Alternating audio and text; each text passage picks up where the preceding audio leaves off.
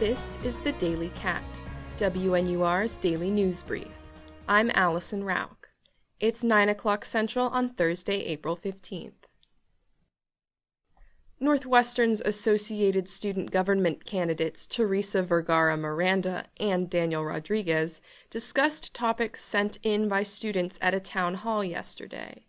The event was hosted by the 4 members-only Black Student Alliance.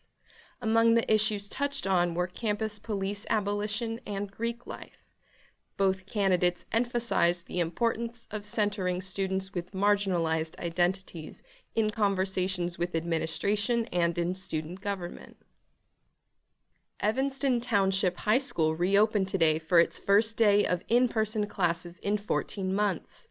A little less than half of the school's 3,700 students opted for the new hybrid model, with the rest of students remaining fully remote.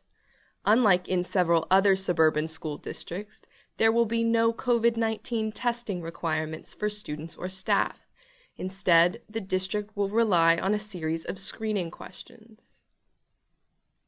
The Lyrid meteor shower will be visible from Evanston when it starts tomorrow, continuing for 2 weeks through Friday, April 30th. At their peak, the Lyrids produce only about 10 to 15 meteors an hour, but they're known to peak for several hours, and for their fireballs, meteors with tails of ionized gas that glow. Shooting stars will ramp up Monday and Tuesday, April 19th and 20th, with the peak occurring around moonset next Thursday, April 22nd, around 3:58 a.m. in Evanston. And a former Minnesota police officer will make her first court appearance today following the fatal shooting of 20-year-old Duante Wright Sunday. Kim Potter, who quit her job 2 days after Wright's death, will appear via Zoom this afternoon. She's charged with second-degree manslaughter after apparently mistaking her taser for her gun. That's all for today's Daily Cat. For WNUR News, I'm Allison Rauch.